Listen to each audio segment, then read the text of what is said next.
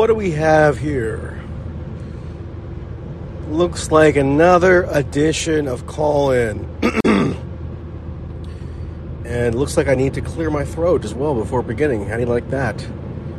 Never a dull moment here on Call In, that's for damn sure.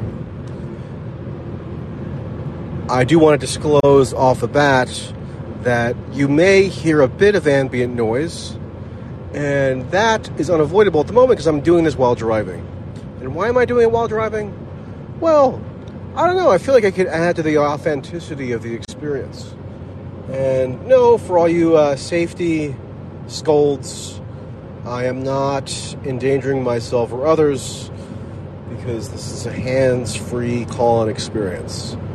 So, unless you want to criminalize the use of hands-free headsets and all the rest, I don't want anybody trying to claim that I'm some kind of menace on the roads. Because lots of tattletales around there on the internet. Maybe not in this call-in room, because presumably if you're making the effort to interchange with me at 10:30 p.m. Eastern Standard Time on a Sunday night, you're not going to be inclined to tattle. But then again, there's really nothing to tattle on me for. That said, it is an on-the-road edition, and so maybe that will bring with it some glorious surprises. I am headed down to D.C. for a couple of engagements, so I will be forthcoming with details about that once the time is right. Anyway, so today I did an article that really wasn't an article I had been planning so much on doing. It was on Substack, naturally, and it was sort of pursuant to this tongue-in-cheek call based on my vaunted NATO, but I ended up getting COVID from the NATO summit, so needed a bit of a convalescence period and temporarily delayed my continuation of that series for a short while. But today's the latest installment, but it wasn't the installment that I really thought I was going to do if you had asked me, 2 or 3 weeks ago, because unless it's absolutely necessary, I'm not sure that I would just be in a vacuum inclined to write about a particular journalist who annoys me. Because there are too many of them, and there's not enough, hours in a day. But this one was a bit unique. So it wasn't just that this individual had annoyed me, it was that she actually held herself out as a symbol of the most comically corrupt aspects of the contemporary journalism landscape. And so therefore, I wasn't writing about her simply because she annoyed me, which she did, but also because she could be depicted as representative of odious phenomena. And so that's what I did. This is someone named Julia McFarlane, and I had been only really vaguely aware of her prior to encountering her at this NATO summit and subsequently. And really, it's really a fascinating person. Not that she is personally at all fascinating. She's not. She appears to be incredibly banal and boring. She's fascinating just insofar as she is a window into who is exalted within the media industry and who is given accolades and buttered up as some kind of excellent spokesperson for the craft. And so, what prompted this piece? And of course, just look at the Substack and you can read it. But what prompted it was that, all of a sudden, kind of out of nowhere, she was not somebody who I was going to focus on in the first place. But all of a sudden, earlier this month, I found myself on the receiving end of a barrage of attacks from this person, Julia. And she had denied, because she wanted to allege that I wrongly asserted something about Julia's apparent friend and colleague, Natasha Bertrand of CNN, because in one of my Substack articles earlier in the month, I called attention to the fact that I had witnessed directly, personally, right in front of me, a NATO press aide guiding Natasha Bertrand, now of CNN, but one of the long-standing fabulists of the Russiagate saga. This is what enabled her to ascend throughout the industry. She started Business Insider, The Atlantic, and Daily Beast, I think. Now I landed at CNN as their big correspondent, and she does her on-air stand-up shots and just prattles about this or that, basically just, rehearses talking points that she's provided with, which is, I'm not going to say fine, but not even that remarkable because it's so standard. But I noticed that, lo and behold, she had been ushered into this privileged seating in the press conference area for the NATO Secretary General, and I documented this at the time. I noted it, and then I put it in an article because, I don't know, it seems like information that people are keen to know about that they wouldn't otherwise know about if I hadn't been there. So that was my logic, I think. And all of a sudden, here comes Julia McFarlane, who says that I'm wrong. I made it up. I lied. Something. It never happened. So, I mean, she's clearly, directly impugning, I guess, my veracity, my credibility, and my saying that I would just, fabricate something outright, which is kind of a grave allegation. As disreputable as I find her, I don't think that I would have the temerity to outright accuse her of just making something up unless I had bulletproof evidence. And she didn't, because I know where she was sitting as well in this particular event. Not that I memorized the seating, outline or anything, but I know that she was not in eyeshot in order to witness the interaction that I witnessed. So she couldn't possibly have known that it happened. I mean, I saw Natasha guided over to the front row where Julia was also seated, and they sat together. So unless she had eyes in the back of her head, she wouldn't have been able to see it. But I did. I mean, that's just a fact. So, regardless, and without, checking anything to do with the actual facts here, Julia used this as an opportunity to launch a sermon about why it's so important in this, quote, age of misinformation for everybody to make sure that they only follow, quote, accredited, bona fide journalists. Meaning, I was not one such accredited, bona fide journalist, and I shouldn't be followed or shouldn't have any stock put in what I say or write or report or what have you. Only should these, quote, accredited, authorized, bona fide journalists have that faith put in them, according to Julia. Now, this was also interesting to me because this is a pretty, serious attempt, at least, to impugn me. Julia was also talking about how she had, yapped amongst other associates of hers at the summit where they were all, offended that I had been let in the first place. And it's ironic because, if you followed anything that I wrote or tweeted at the time, you'll know that I was accredited.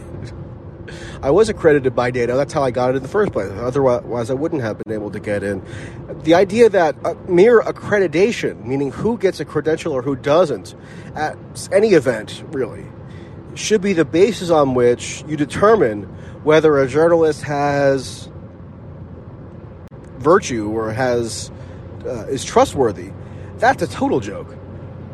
And it's a total joke in part as shown by the fact that Julia McFarlane herself clearly got accredited to come to that summit.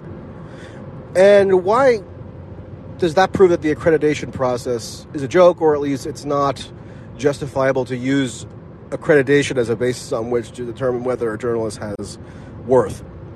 Well, it's not just that I think that Julia McFarlane is a poor journalist, right? It's not just that I find work of hers from the past to be lacking in merit, although I do. That alone would not bring me to say that it's a joke for her to have been admitted to an event like this, because, I don't ascribe much meaning or significance to the title of journalist in the first place. I mean, plenty of people who are total idiots and who do a poor job could conceivably get accredited and probably should. Like, I'm not going to say that somebody should be excluded purposely from some event because I don't personally find them to be good journalists, or because I disagree with them, or I find them irritating, or whatever. No, I'm saying that it's a joke that she got a press accreditation to this event because she wasn't attending the event under the auspices of any kind of journalistic outfit whatsoever. Rather, Julia McFarlane was there as someone who's being paid by an American PR firm. Okay? Like an outright PR firm. Like, they don't try to hide it at all. That's what it is. It's a firm that specializes in, quote, crisis communications and thought leadership for unknown and unnamed clients. And the PR firm, which, I mean, all the information is in the Substack, but you can look at it. The firm was founded by two Obama administration officials, so two White House aides. They're the ones who founded the firm. And they're not saying, oh, look, we're founding some kind of journalistic endeavor. No, they're saying it's a communications outfit. It's a PR firm, okay? And they're the ones who now are employing Julia McFarlane. And not only that, I mean, that alone would that would be weird. That would probably be disqualifying in a sense, but it gets worse somehow. What they pay Julia McFarlane to do is to host a podcast, not on her own, not with another like former journalist who maybe wanted to make a career change, which a lot of journalists do. I get it, but with Sir Richard Dearlove, the former head of MI6, the British spy agency, the equivalent of CIA for the UK. And Sir Dearlove, or Sir Richard, I guess I should say, he's not just any old bloke. Nor is he just any old UK spy chief. He actually was running the agency from 1999 to 2004, during which the notorious quote-unquote dodgy dossier emerged. And that dossier was promulgated far and wide to provide a supposed evidentiary basis for weapons of mass destruction claims in Iraq and justify the war in Iraq. And even the official inquiry, the Chilcot inquiry that the UK government authorized years later, blamed Sir Richard directly for having been responsible for the dissemination of this phony information around weapons of mass destruction. So here's Julia McFarlane saying this like she's this great opponent and chronicler of misinformation, and giving these dramatic guidances as to who should be followed and who shouldn't in order to minimize the threat of misinformation. And she's literally co-hosting a podcast with a spy chief who was responsible for promulgating the weapons of mass destruction hoax. I mean, this sounds like a joke. This sounds like way too far-fetched for it to possibly be true, but I assure you it is. And it's just sort of mind-blowing. Now, when I mentioned this in response to Julia. She, of course, didn't and couldn't deny that she does, in fact, work for this PR agency and is doing, this quasi-journalism or quasi-media stuff on their behalf in conjunction with MI6. But she said, oh, look, I've had this illustrious career where I worked for ABC and the BBC. And so that, I guess she thought, gave her the requisite credentials to make these statements about misinformation and who's perpetuating and who's not. Now, again, it's just even more sort of just staggering in its amazing quality here. If you look at what she did for ABC News, her latest contribution from last year was she bragged about booking and organizing and also appearing in a TV special aired on ABC News featuring Christopher Steele. So this was and that Christopher Steele, another MI6 former agent that just coincidentally Julia had a working relationship with. She arranged for Christopher Steele to be interviewed by ABC News in this sort of a rehabilitatory fashion where they cast him in the most positive possible light. Notwithstanding, Christopher Steele, of course, being associated with yet another dodgy dossier that also resulted in the promulgation of just a giant tsunami of quote-unquote misinformation, which was the Steele dossier. Which was, the original basis for a huge percentage of the entire Trump-Russia fiasco. So, these are the people that Julia McFarlane is exalting. All the while, she's trying to, have a go at me for being a misinformation agent of some sort because I truthfully reported something that I observed that she wasn't even in a position to witness.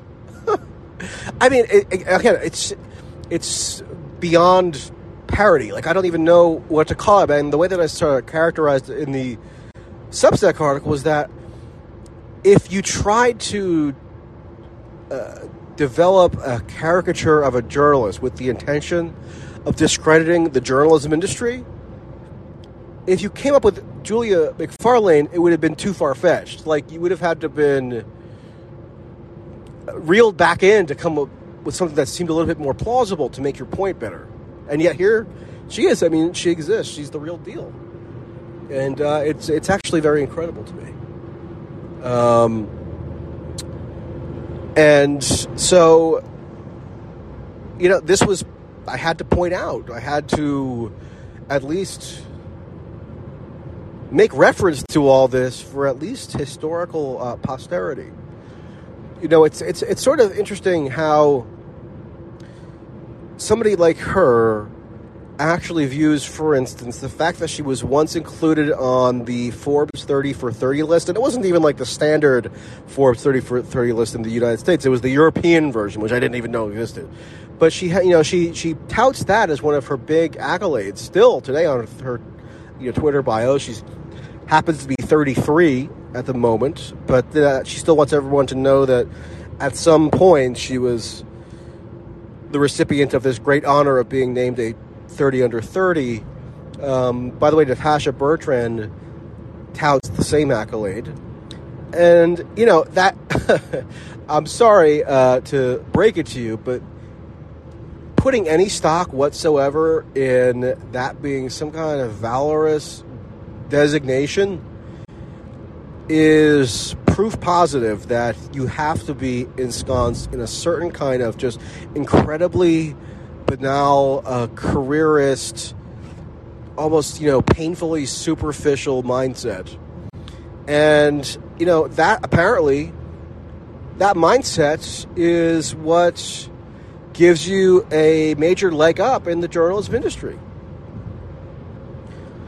because, while McFarlane is not working for her journalism outfit at the moment, I would not be surprised at all if she is able to re-enter the more, quote, bona fide journalism world and be employed by a regular outlet again, should she so please. I mean, maybe she's just getting paid enough now by this PR firm that it suffices for her. But, Julia McFarlane is the type of journalist who is going to be presumed to have credibility. I mean, nobody is going to be whispering behind her back at a big national security summit that she ought not to be granted accreditation because she's just not serious enough. Or, she doesn't have the right institutional backing or something. She even tried to attack me as just an irrelevant blogger. And I had to note that, okay, if I'm an irrelevant blogger, then I guess I tricked the BBC, who you say is your former employer, because they had me on their flagship radio broadcast, the BBC World Service, just a few days prior to give a commentary on the NATO summit. And I'm not trying to, trumpet stuff I've done or brag. I really would only comment on this or bring light to it. I thought that it was, again, sort of indicative of wider trends and wide sort of archetypes that populate the media industry. It definitely does. She definitely is an archetype of that. And also notable that a press credential to this event and other events and get direct access to world leaders and such. I mean, she was organizing all kinds of. She does this podcast with the MI6 chief, and she was doing podcasts left and right with these major officials. She's clearly has many ways to get these connections. She was talking to European ministers and everything else. Go scan through her podcast. She has Bob Gates on, John Cipher, that Twitter CIA guy, and all kinds of people. So it just shows you that you can get access, or you could portray yourself as a journalist of utmost seriousness, even if you literally are working for a PR outfit. And on top of that, if you're literally working in conjunction with spy chiefs. I mean, I guess it's not an entirely new phenomenon, because we all know, or should know anyway, that especially since 2016, you had the national security state apparatchiks like Brennan and Clapper and all these people, but far beyond them, Andrew McCabe, Peter Strzok, all these people, they've flooded into at least the TV networks, the cable TV networks, as some sort of commentators or quasi-media personalities. There was even a point at which I recall that the former acting director of the CIA, Michael Morrell, who actually was integral in launching the whole Russiagate narrative in 2016 when he wrote a New York Times op-ed basically alleging some sort of collusive relationship between Trump and Russia. The first time that had really been, one of the first times anyway, that had been formulated into an actual thesis. Soon after that, Mike Morrell ended up getting hired by CBS to host a podcast. Host like a quasi-journalistic podcast. So this is not a new thing, per se. But to my knowledge, it seems new that a purported journalist who, especially if there are journalists who's running around giving sermons about journalistic ethics and who ought to be treated with deference and respect, and who ought not to be. I don't know of another of a journalist literally working again for a PR outfit, falsely portraying herself as just a standard journalist, and acting like that's just a totally normal and respectable thing. It kind of indicates to me that she truly doesn't have anybody around her, or that she's in communication with, that has any sense of awareness at all. Otherwise, you think someone would eventually have had to point this out to her.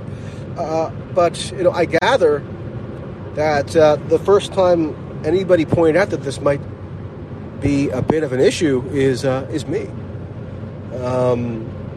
But anyway, the conceit that I use in my Substack article is that I was considering blaming her for giving me COVID because, having been in her physical proximity, we maybe inhaled the same particles, the same tainted, airflow. And therefore, if I wanted to, I could accuse her of afflicting me with this deadly virus. But I decided that, nah, I might as well just be content with the overabundance of other ways in which she provides such comic relief. And, in addition to her humorous side, she actually is, again, it's just almost too perfect window into some of these pathologies within the journalism industry that sometimes, I guess, even I may underestimate. I mean, it would have come as a slight surprise to me a month or so ago if you explained what Julia McFarlane is up to at the moment and then said that she would be in this position not only as an attendee of a major summit and kind of presenting herself falsely as a standard journalist, but then also feeling like she had the authority to issue these scolding lectures about who is and who is not a, quote, bona fide journalist. I mean, that sounds just like too much. It sounds, again, like an overly far-fetched caricature that I might kind of extremely uncharitably conjure up in my head if I wanted to be extreme. But no, I mean, sometimes the rot really truly does run so deep that the extreme characters rather don't go far enough. So yeah, anyway, take a look at that Substack article if you'd like, and let's to callers, shall we? And who's first? Of course, my favorite. That would be Eric. You all heard him say it. Favorite. My fave, yeah. Thank you. Well, I mean, I'd be remiss since you said you're coming to DC, and that's where I'm at. Maybe we should have a little meet up. Maybe, I guess, send me some. I mean, I don't know. I'm going to be busy for the next 2 days, but no spoilers. We'll see. Yeah, it couldn't be today, tomorrow, or the next day, but I don't know. Who knows? I'm open-minded. Oh, and Eric dropped out. And Eric, if you had anything to add other than a random solicitation, you can be next, I guess. But Heidi's up. Hi. Yeah, Hey. I just wanted to say hi. I just wanted to say, from my point of view, my 2 cents, I thought there'd be a lot more people behind me. But I used to work as a medical claim investigator. And not to say that I'm like smart or anything like that, but I had to associate with hospital administrators, lawyers, doctors, basically all the supposed smartest people in the world, right? And because of the kind of work I did and the working class, background that I come from, I was shocked at how little common sense a lot of these, supposedly highly intelligent people are or have. And that I just basically wanted to say, I don't know what your background is. Honestly, I don't follow any journalists that closely to know that kind of stuff. I am a mother. I have 2 young children. I just touch on these issues here and there when I get notifications, basically. But basically, what I wanted to say is that it's because of journalists like you who actually seem authentic and can actually trigger that, like we can see that you have this common sense, this working class common sense. That's how you're reaching us. And these other, quote unquote, elite journalists, that's why they're losing all their credibility, is because we can't relate to the bullshit that they're trying to sell. You guys aren't trying to sell us bullshit. You guys are actually giving us, the closest approximation to the truth that, as far as you can fathom, is. And we love you for it. And that was basically all I wanted to say.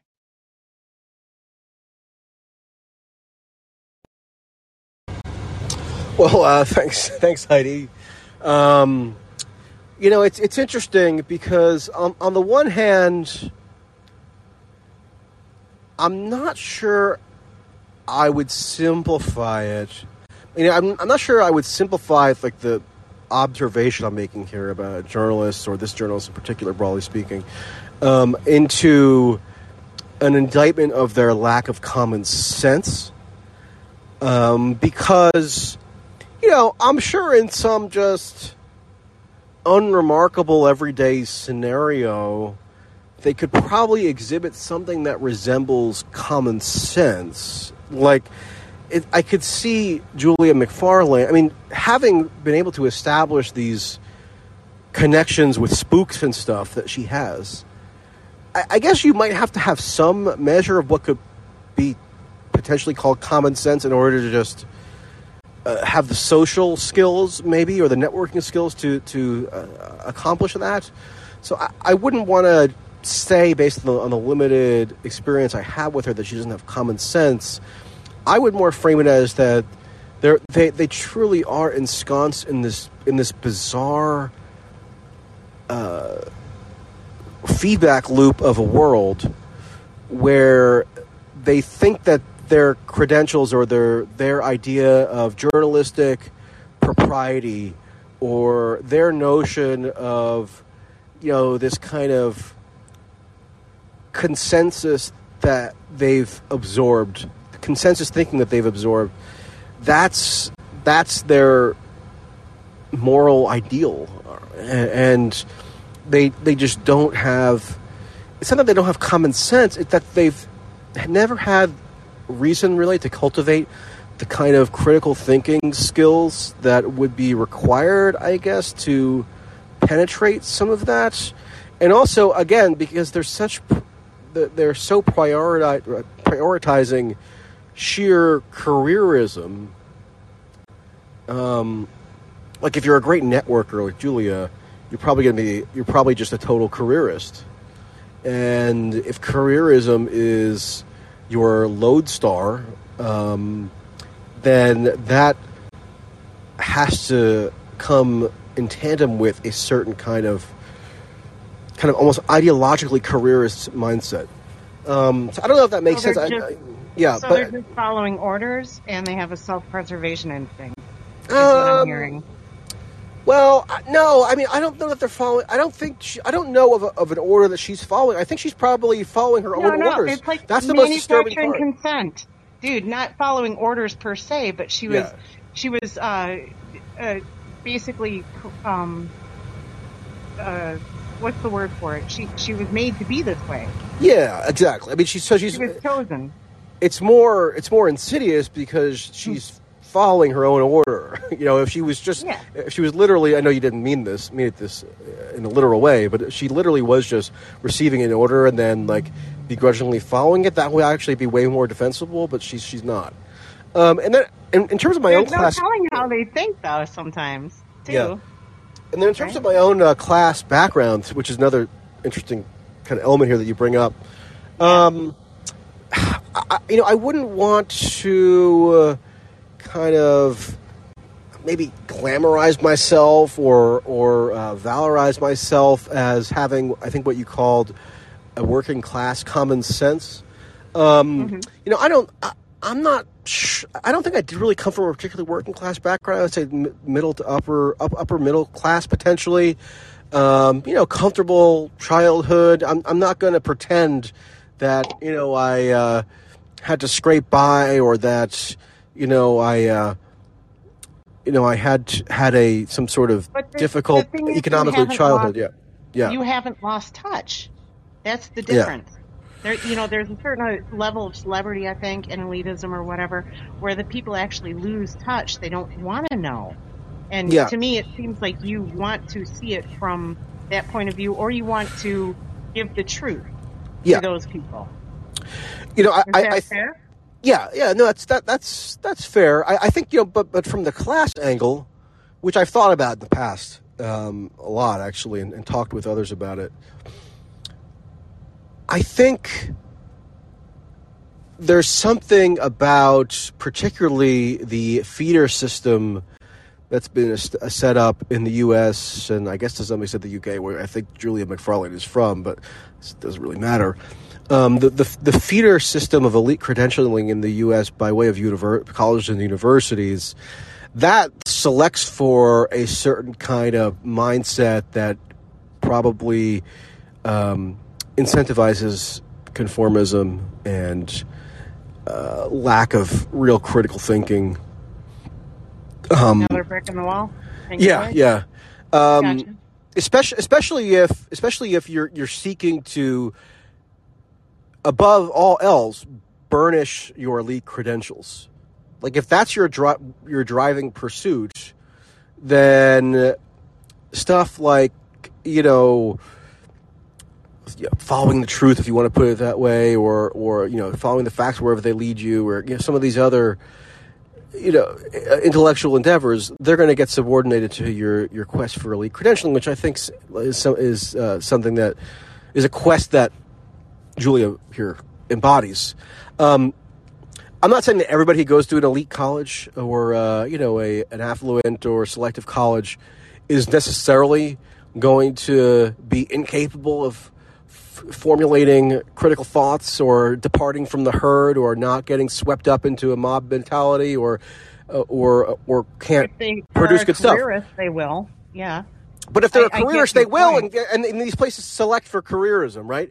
You have to be part of like an intellectual minority or something, if in order to deviate from that. I didn't go to elite colleges. I went to a state school. Again, there are plenty of careers at state schools as well.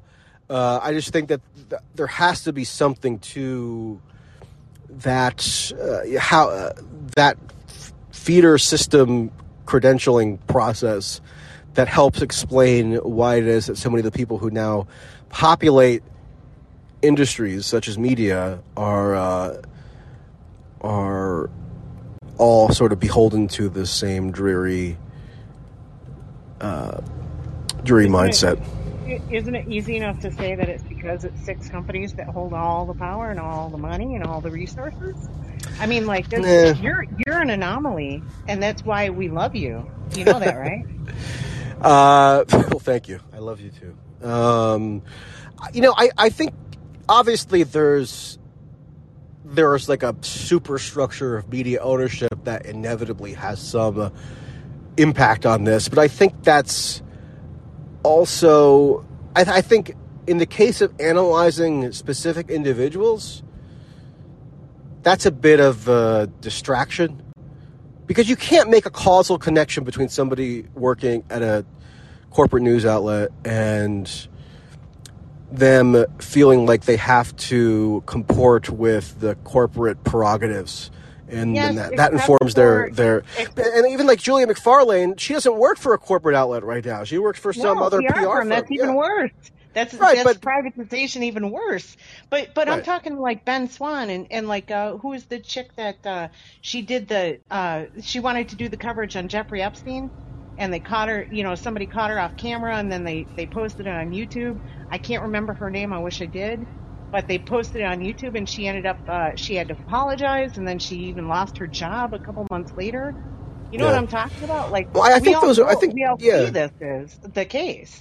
I'm sorry, I didn't mean to interrupt. Go ahead. Oh no, so I'm sorry, I probably interrupted you. I think those two were former kind of local TV hosts, weren't they? I mean, so that's a different world. I mean, that's not. I know they were on there. Corporate level, though. I know. Yeah. I remember seeing them on a national broadcast, basically spitting in the eye of the woman didn't. It was actually surreptitiously recorded and then broadcast later, and it wasn't her fault. She wanted to do the story on Jeffrey Epstein, but they quashed it, and she was complaining about it, and the cameraman recorded it. and then posted it later. I wish I could remember her name right now, but the point is that um, this woman that you're talking about, uh, it's nothing new to Yeah. basically, I think, your broad audience. That's all I'm saying. And good on you. Broadcast it. Yeah. This is the corruption of corporate media or PR firms or whatever. This is why we're not getting the truth. But thank you, is what I'm saying. All right. Thanks, Heidi. Let's go to Elizabeth. Hello, Michael. Can you hear me? I can, yes. Okay. I wanted to start by saying I really enjoy your work. I just subscribed to the Substack, and I've been following you for quite some time on Twitter. I probably don't agree a heck of a lot with everything, but I enjoy your perspective, and I find your writing really, really good. I mean, really detailed, and but the main thing I wanted to ask a question, and it's well, thanks, by the way. That's really all I can ask for. Not total agreement, but appreciation of my ability to add something. Absolutely. I wanted to ask you a question, and I'm not at all being facetious. This is totally serious because I'm listening to, I read the Substack about McFarlane and listening to you, and I wonder, do you ever get to the point where you question your choice of career path? In other words, that journalism thing is just a really sick situation, and maybe I should have done something else, because it must be incredibly frustrating to try to, report on what's really going on, and it goes against the mainstream narrative. And I'll hang up and listen. Thank you. All right, thanks. Funnily enough, even though I have obviously extreme frustration along the lines that you suggest, it's never caused me to question why I chose to enter this industry, if you want to put it that way, or to take this on as a job, because I never really made a conscious choice to do the job. If that sounds bizarre, I can understand why, but I really didn't. I just kind of fell into it sort of almost unwittingly, and then I guess it sort of snowballed into the thing that I guess I did. Like, it's at no point earlier on in my life did I say to myself, you know what, I'm hereby resolving to become a journalist and to enter the media and to make a difference or anything. In fact, when I was a kid, it generally had never occurred to me that journalism was something that I even could do, or that it could be available for me to do, because at least sort of my impression of it back then was that it was, reserved for people who had the correct credential. And I just didn't conceive of myself as somebody who could come to obtain that credential, even though I didn't know exactly what the credential was, but one thing led to another, and I just sort of fell into it.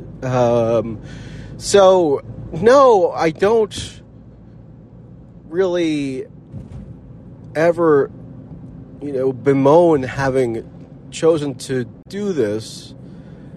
Again, because I really never made the conscious choice. And I recognize that could sound very strange, but it is true. Also, though, I don't know what the alternative would be. Like, I don't know what else I would be doing. I mean, and maybe that's to my discredit, but I'm not sure I would be particularly good at anything else, or I'm not sure that I wouldn't find pretty much any other pursuit to be incredibly tedious and wearying. Or maybe there's something out there, but and it would also be pretty ridiculous for me to complain, because I'll let you in on a little secret, but basically what I've been able to do is just over time just monetize the stuff that I like doing anyway. Or in other words, that I would probably do for free regardless. So I think that's a pretty enviable position to be in. No, I think it would almost be like a mark of lack of gratitude or something if I started wishing that I hadn't gone down this route of the first sign of adversity or, frustration. Okay, let's go back to Eric, who I guess cut himself off before. My finger slipped. Yeah, I've done it myself many times. So. Colin needs to yes. somewhat fix it out. Report that. It's a bug. Yeah. So, crazy question, but because I know you sort of are in that universe of hipster podcasters, but would you be interested in going on the Adam Friedland show? Yeah, I mean, sure. I've never listened to the show. I met him once or twice. Adam I think. Friedland? Yeah, but I'm sure it's. Yeah, I would go on. I would pretty much go on any show within reason that invites me. I was I did OANN this past week, which I guess you could make an argument that doing that is not within reason, but it was actually a fairly reasonable segment. Was it a debate? No, it was just on Ukraine stuff, and the host was fairly sensible, I thought. You would so think the debate I don't doubt on that. OANN about Ukraine would be people saying, "No, we should support the war because it'll bring about the apocalypse." It's like, no, we shouldn't. Biden's war. That's the spectrum, but no, they might make that argument about Israel, but anyway. Sure. That's something interesting that Chris Mott said. I think maybe talking with you or somebody else, but he's great to have. I tried to get on a space with him, but then the app shut it down on me. But in any case, he was saying that the wait, is the Adam Freeland? Is the Adam? I'm sorry. Is the Adam Freeland show still come down, or is it a different show now? Well, I think you'll find that there are certain continuities. So he broke off. They split up. Well, okay. What seems to have happened is that Stavros. Okay, if it was a big dramatic thing. So, okay. Oh yeah. Sorry. Go ahead. Well, I don't want to pry, but it's your universe. Because you're part of the extended Red Scare universe. It's just part of the spin-off of Comtown, sort of, right?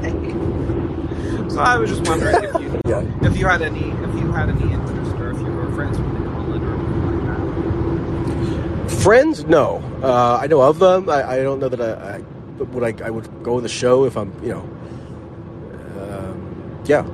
I don't know what else to say. Yes, I would. I mean, are you some sort of emissary where you're trying to broker a booking? I think that would be pretty cool if I could start brokering bookings. A bookie broker, a cheeky bookie broker. That's what I would be. Yeah. Peaky Blinders. Yeah. But no, and then okay, I want to ask you kind of another out of left field question, because I don't know if you've ever been asked this. We're about the same age, or a little older than me. But what was your 9/11 experience? You mean on the date of 9/11, or what is my experience that was so yeah, on the day, life altering that it's akin to 9/11. On 9/11, yeah, I was 13. Yeah, but that is out of left field as a question, because it's not like we're marking the anniversary today or something. It's just a random day in July. But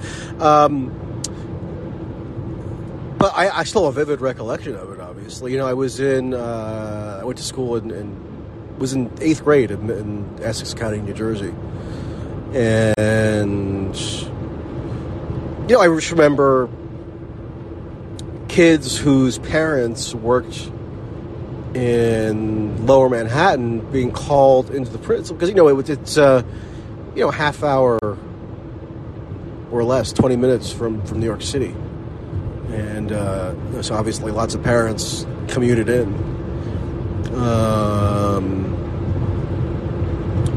And so I just remember lots of kids being called into the principal's office, and obviously being upset and having to be consoled.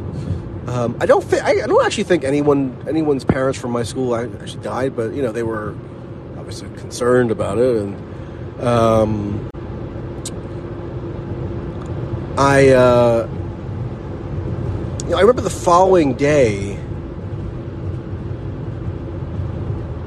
being annoyed because, and you know what? I was in Spanish class. Okay, so when there was an announcement made by the principal over the loudspeaker that planes had hit the World Trade Center. It was over like the loudspeaker, like where they would make the daily announcements. They made it over the loudspeaker, and for some reason, I still have an image in my head of a particular kid in the class, like looking really, giving this excited, almost mischievous look when it was announced, like it was cool. I'm not making a commentary one way or another on the fact that this kid made that face. I just happened to have that face in my memory. Actually, I remember on the day, because I was in 5th grade, but I remember the day people talked about how, like, oh yeah, there were people saying, wow, it looks cool because it's like from a movie. But, we're talking well, we about hadn't seen the footage yet. I mean, it's not like they were playing the TV or anything for us. Well, because some people, we were just verbally told it. The TV right in and made you watch. It's like, why? No. I mean, for me, that wasn't the case. It was just announced over the loudspeaker. And then, I think I've actually mentioned this. I mentioned this before. On, I think I'm going to do a tweet on this actually. But when I went outside to get picked up to go home for the day, my dad was there to pick me up, and that's when I knew that it was really serious because, like, my dad would never have picked me up from school. I don't think my dad had ever picked me up from school before, but that day he was there to pick me up. So that's when I knew. That was when I really knew, like, to my bones, that 9/11 was serious, which is sort of funny. And the first thing he said to me was, where we've been attacked. And I was like, oh, okay, explain. So I just remember going home and then, watching TV, and we watched the World Trade Center 7 fall. And then the following day, another thing on 9/11 itself, I remember hearing I was in English class, so this was slightly later in the day, and we all heard a giant jet fly over my son. Who knows what could happen? And I just remember the following day being annoyed when teachers and people were trying to insist that, we're just going to do the planned schedule, and they were pretending like it didn't happen, and that they just like, because they were serious teachers, they were just going to do business as normal. I just remember being annoyed, and I just didn't pay attention to them, and I was trying to draw out. I still remember, like, drawing out diagrams, like, on scrap paper of, like, where the planes took off from and what route they took and where they crashed and everything else.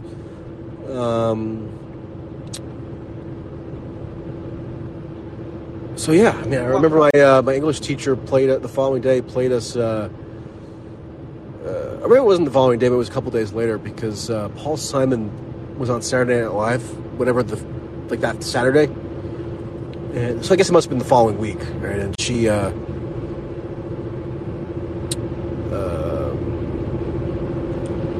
played for us The Boxer, and we had the Paul Simon song, because I guess he played that on Saturday Night Live. We had to, like, analyze it in reference to 9/11, and I don't know, this and that. Those are just some recollections. I don't know if that's. I think that's very interesting. I mean, I'm always curious because, it's a marker, especially with age, and I think, something's got to be talked about, especially because don't know if you feel. I want to make maybe a related point. I'm kind of meandering here, but like, you know how people are very mad. They're very mad about.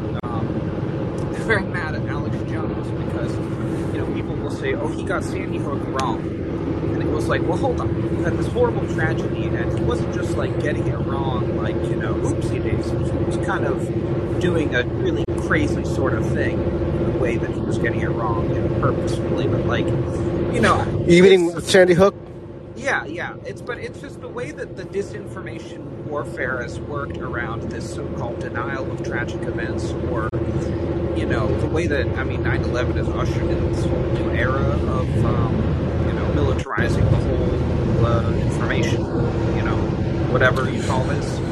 I don't know, I think about it, it's funny, because it's like these tragic events, you know, saying that Bush knocked over the towers and stuff, and whether, I mean, I don't know, I think about in the future having to debate people more and more about that, because I kind of feel like, well, I mean, if we could focus on the Saudi vote, it makes sense, but like, you know, if, it's this weird thing, but it's like... Well, that was how Alex Jones gained prominence. He would be like a troll, and they would show up and scream over a bullhorn, 9/11 was an inside job. 9/11 was an inside job. He, like, disrupted events screaming that. And his, you know, acolytes... His acolytes were kind of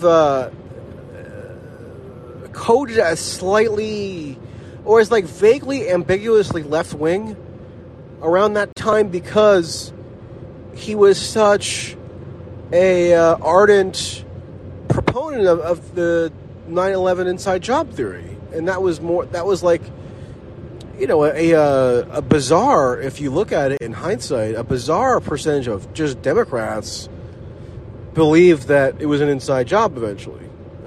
So Alex Jones kind of, you know, to the extent that he was known in the mainstream, which he really wasn't at all for a very long time, but to the extent that he was, he kind of vaguely appeared maybe more left-wing than right-wing even for a time. And, you know, as to Sandy Hook, you know, I think I might have mentioned this on call before, but if I didn't, I personally went to a funeral, an open casket funeral for one of the first graders who was killed in Sandy Hook, so I actually saw the body, and so on that basis, I kind of was able to reject the crisis actor theory. You know, I think the thing with Alex Jones is, I mean, of course he's peddled. I used to listen to him fairly regularly because I wanted to understand, you know, where it's coming from. I wrote a big article on him and his movement in 2012 when that was still a somewhat novel thing to do, meaning he hadn't been profiled to death already. And like you had to have like a bit more of a niche knowledge to be acquainted with him. And so I went to the Bilderberg meeting in 2012. You know, the exterior of it, where he was like leading a big protest. He called it Occupy Bilderberg because he was trying to seize upon the momentum from the Occupy movement from the previous fall. Now hold on. You're saying this. I didn't know whether or not you've even been on InfoWars yourself or talked to him. I talked to him that one time. Yeah, I wasn't on InfoWars as a guest, but I interviewed him and talked to him, and I guess I was, you know, on a broadcast at that Bilderberg, you know, protest event. But yeah, no, I've spoken to him. And you've never been on Joe Rogan, right? No, I haven't. No, I've had people lobby for me to go on, but not to my knowledge. Has there been any momentum on that? It's very neat because I just think about, you know, to bring it back to Julian McFarland or whatever.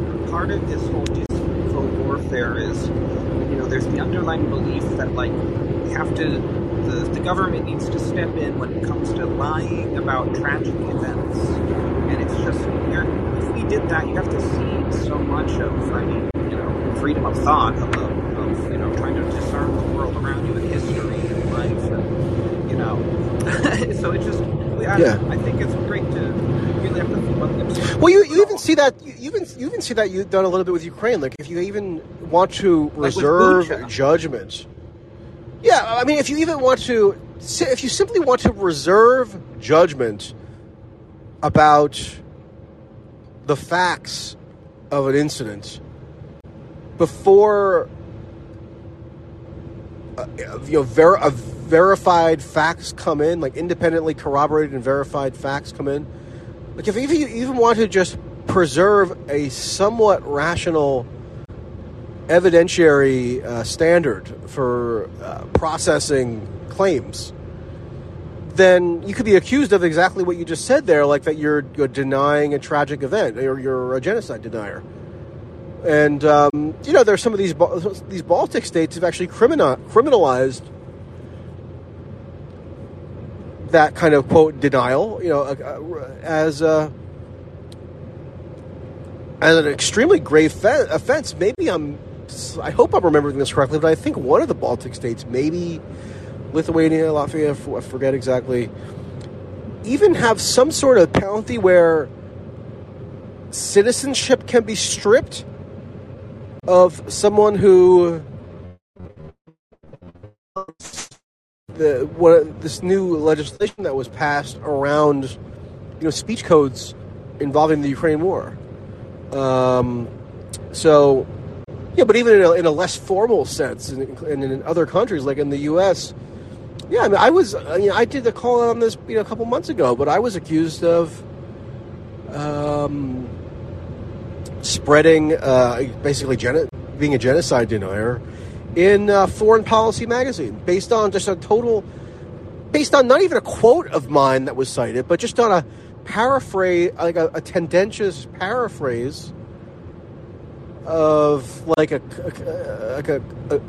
agglomeration of stuff that I had said, and the only quote that was used for me was a quote of literally one word.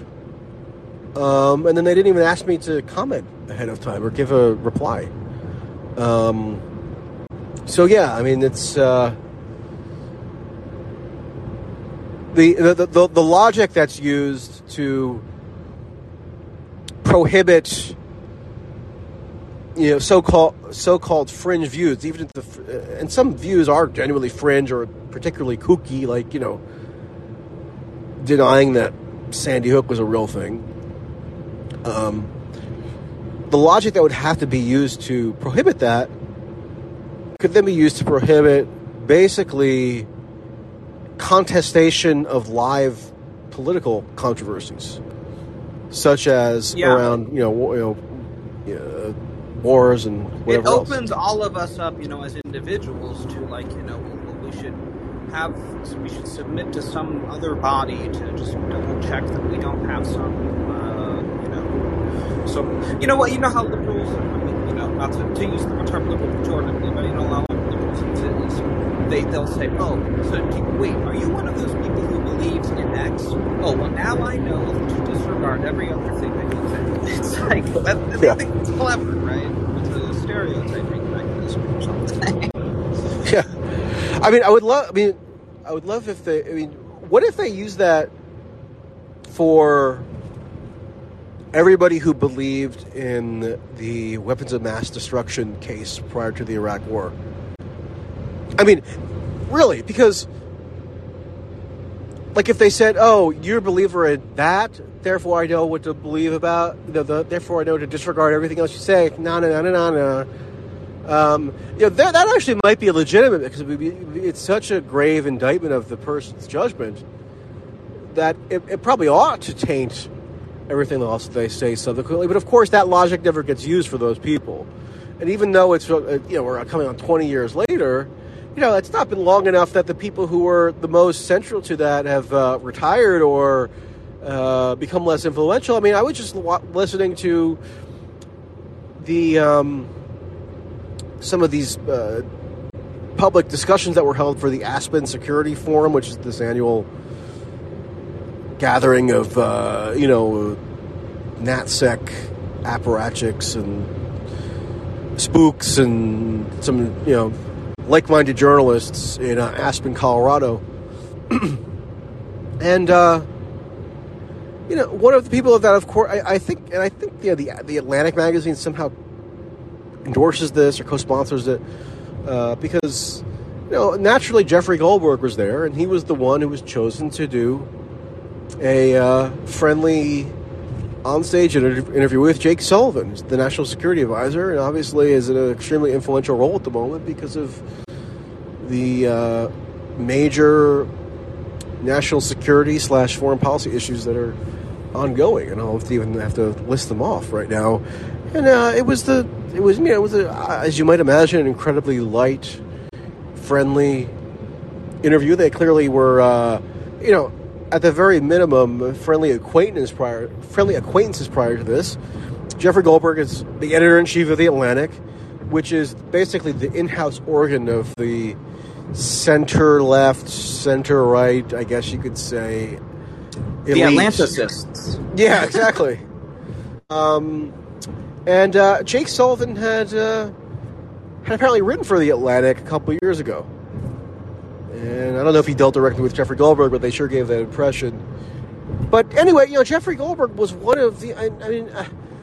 it's almost tedious to have to rehearse them because it's been said many times, not just by me, but others. Jeffrey Goldberg was one of the absolute worst offenders in the run-up to the Iraq War. He was the one who popularized the theory that Saddam was in league with Al-Qaeda, and that Dick Cheney went on TV to cite as one of the most very frightening and maybe even persuasive justifications for the Iraq War. That was largely the work of Jeffrey Goldberg when he was at the New Yorker, and he's never repented for that. Really, all he's done is been afforded with more and more opportunities, accolades, and showered with praise, and ascended to higher and higher heights of the industry. The Atlantic poached Jeffrey Goldberg from the New Yorker after the Saddam Al-Qaeda story collapsed by purchasing his children a pony. I'm not kidding. Glenn Greenwald covered this at the time at his old salon blog. So, I guess, just to step back. Yeah, Alex Jones, of course, has promulgated crazy theories, and I guess in a technical sense they could be labeled misinformation, but I almost just reflexively don't trust the application of that label because I know how intrinsically selective it is and how it's kind of just specially geared toward absolving elites who have been complicit in the worst kinds of, quote, misinformation, such as Jeffrey Goldberg, who is still in the commanding heights of the media industry, despite his the destruction that he helped wreak 20 years ago. Yeah, David Frum, I believe his apology went something like, when we wanted to give Iraq a chance for a better future, I should have realized that I was under the misimpression that Iraq was a real country where people sat at desks and did their jobs. So for that, I am sorry. I'm barely paraphrasing that. That was his idea. The closest he's come. Bless his heart. Yeah, so, I know. I know Frum has discussed it at length, but I don't think. Correct me if I'm wrong. I don't think he's ever come out and admitted that he was wrong to have advocated for it at the time. I think he has a whole litany of other, putative self-criticisms, but I don't think he's actually conceded the core wrong that he's accused of committing. Maybe he has. I'm not. Even McCain apparently did on his deathbed. So, everybody's on the act. But anyway, even if they did put out an apology, I mean, I don't think Alex Jones apologizing for the Sandy Hook stuff is going to be sufficient to rehabilitate him. Well, it does raise questions though about what his state of mind really is. Like, you know, because is it that he, like, you know, does he really not get it, or does he get it but he's just really pushing? Alex Jones? Well, I mean, so for example, like I get that, like, what I really hate is, like, you know, the guilt by association. Like, especially this current generation, they seem to think, wow, it's actually really easy to find people guilty. Just use their associations, you know. Yeah. And it's like not only that. I mean, it's one thing for someone to try to tarnish you with guilt by association, but sometimes they'll just, like, fabricate associations. Like, I've been attacked for years now on a guilt by association basis, with my claimed associates being people who reply or follow me or interact with me on Twitter. Like that's been those people have been accused of being associates of mine, and therefore I was somehow tarnished by that association. So I mean one thing, guilt by association would be fallacious regardless. But I think what is actually new over the past couple of years is how tenuously an association can be asserted to exist. Well, you know, the most basic thing is if you interview someone, that right? Yeah, really irritates me. Here's another crazy question. Maybe not that crazy, but have you been keeping up with this guy Andrew Tate? No, I don't He's think this so. like MMA guy who's been like podcasting and taking things by storm, and he might come off as a bit of like a incel, or not an incel, like a men's rights guy or whatever. But a point he did make was that, you know what, he's not beholden to anyone because he's got $1 million, whereas, you know, if you're beholden to your audience in some way, right? You're beholden. I don't know. Have you ever felt that way? Like that, you know? Because I see the difference between you and Alex Jones is like, you know, I really think I don't see you putting up with this mask, right? And I'm like, what is going on with Alex Jones? You know what I mean? But I don't know why we're talking so much about Alex Jones. Yeah. I don't know. And well, then it's probably because Glenn Greenwald is interviewing. Because I think she might believe, like, oh, I'm cultivating a source, you know, like this her CIA chief wants to use her or whatever. Well, I mean, and she may have been able to cultivate some sources with whatever method she's used. I mean, I don't discount the possibility of that. But, you know, you can cultivate a source and then just use just allow yourself to be a vehicle for whatever the source wants to say. And I think in the case of a Julia, and this is speculation, I grant, but, you know, if you've somehow, developed a relationship with some spy chief, you're probably going to be somewhat enamored of them and impressed by them, and so you're not using really your proximity to them and your relationship with them as a source to do anything of utility. You're just allowing them to basically to amplify themselves. As far as me being beholden to my audience, I try. I mean, I can't perfectly. I mean, it would be impossible for me to perfectly insulate myself from that.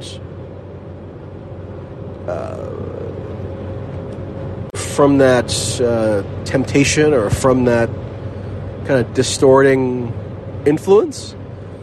But to the best of my ability, I don't consciously do anything or say anything or produce anything as a function of my feeling like I'm beholden to an audience. I really don't. Maybe there could be subconscious ways in which I'm beholden. I mean, again, I can't fully deny that, but I at least try to be cognizant of this idea of audience capture, or where, I mean, you'll notice that there are people, including some YouTubers or whoever else, where it really just does seem like they do nothing but tell the audience exactly what they want to hear. Because they're directly dependent on subscriber numbers or whatever. And one thing I tried to, and that's like a peril of the subscriber model to begin with. So it's not just YouTubers; it could be anybody, any model. So I have I've done different kinds of crowdfunding type arrangements for years now. But what I've always done is try not to pay attention at all to who is subscribing to me, like meaning who's giving money and or whatever, because I feel like that could be a bit perilous to know exactly who it is who's a paid subscriber at any given time, because then I might develop a subconscious inclination to cater toward them. So am I beholden to the audience? I mean, I guess in a way, but I guess when you have, I guess the good thing is, I think there are safeguards you can maybe imperfectly institute that can at least minimize your susceptibility to that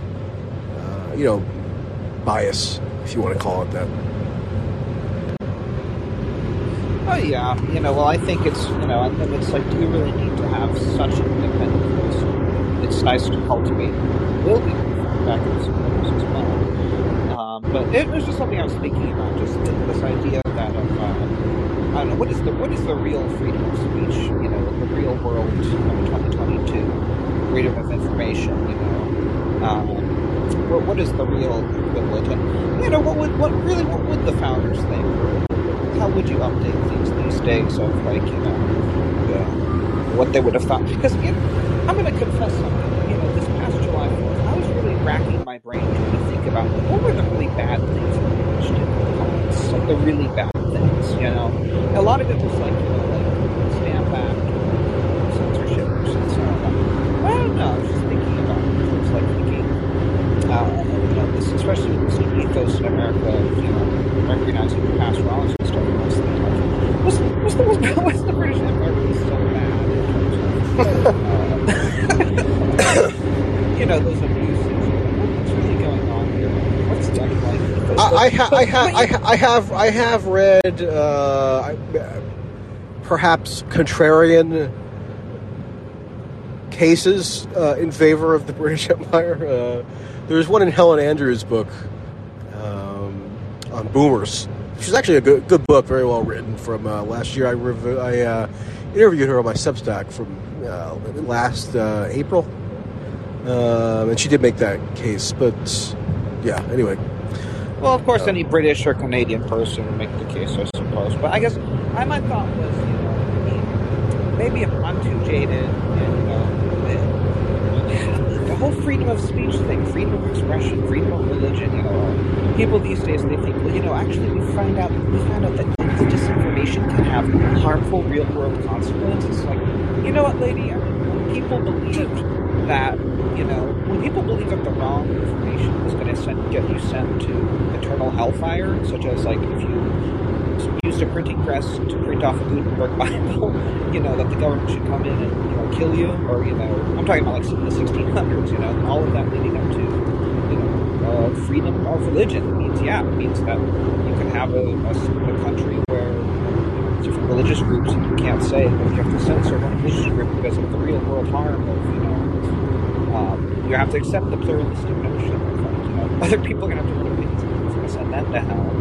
But so, I don't know, I really think, I'm going to, let me tie this together, because you saw what Chomsky said, right? About how this is worse than post-Stalinist Russia. Yeah, I saw him being pilloried for that. I think he's right. I'm not sure. I shouldn't, because I'm not an expert. I think there's a way in which he's right. I think the trend it probably would have been. Well, I think it probably would have been. At least in the clip that I saw that was going around, I think it probably would have been better if he had cited more. If he had cited better examples of what he was talking about, because you can go to the website of RT in the United States right now. It's not like the entire output of any Russian media, even Russian state media, has been totally censored. Well, and certainly it's not like. I think in a broader sense, he's true about he's right about the thrust of the censorship climate. Yeah, I don't know if he's talking about Dave Chappelle or. No. Yeah. All right. Well, I think I'm going to leave it there. I'm still on the road, but all things must pass, including this call-in session. So we will reconvene in due course, as always, and thanks for tuning in. Bye-bye, everybody.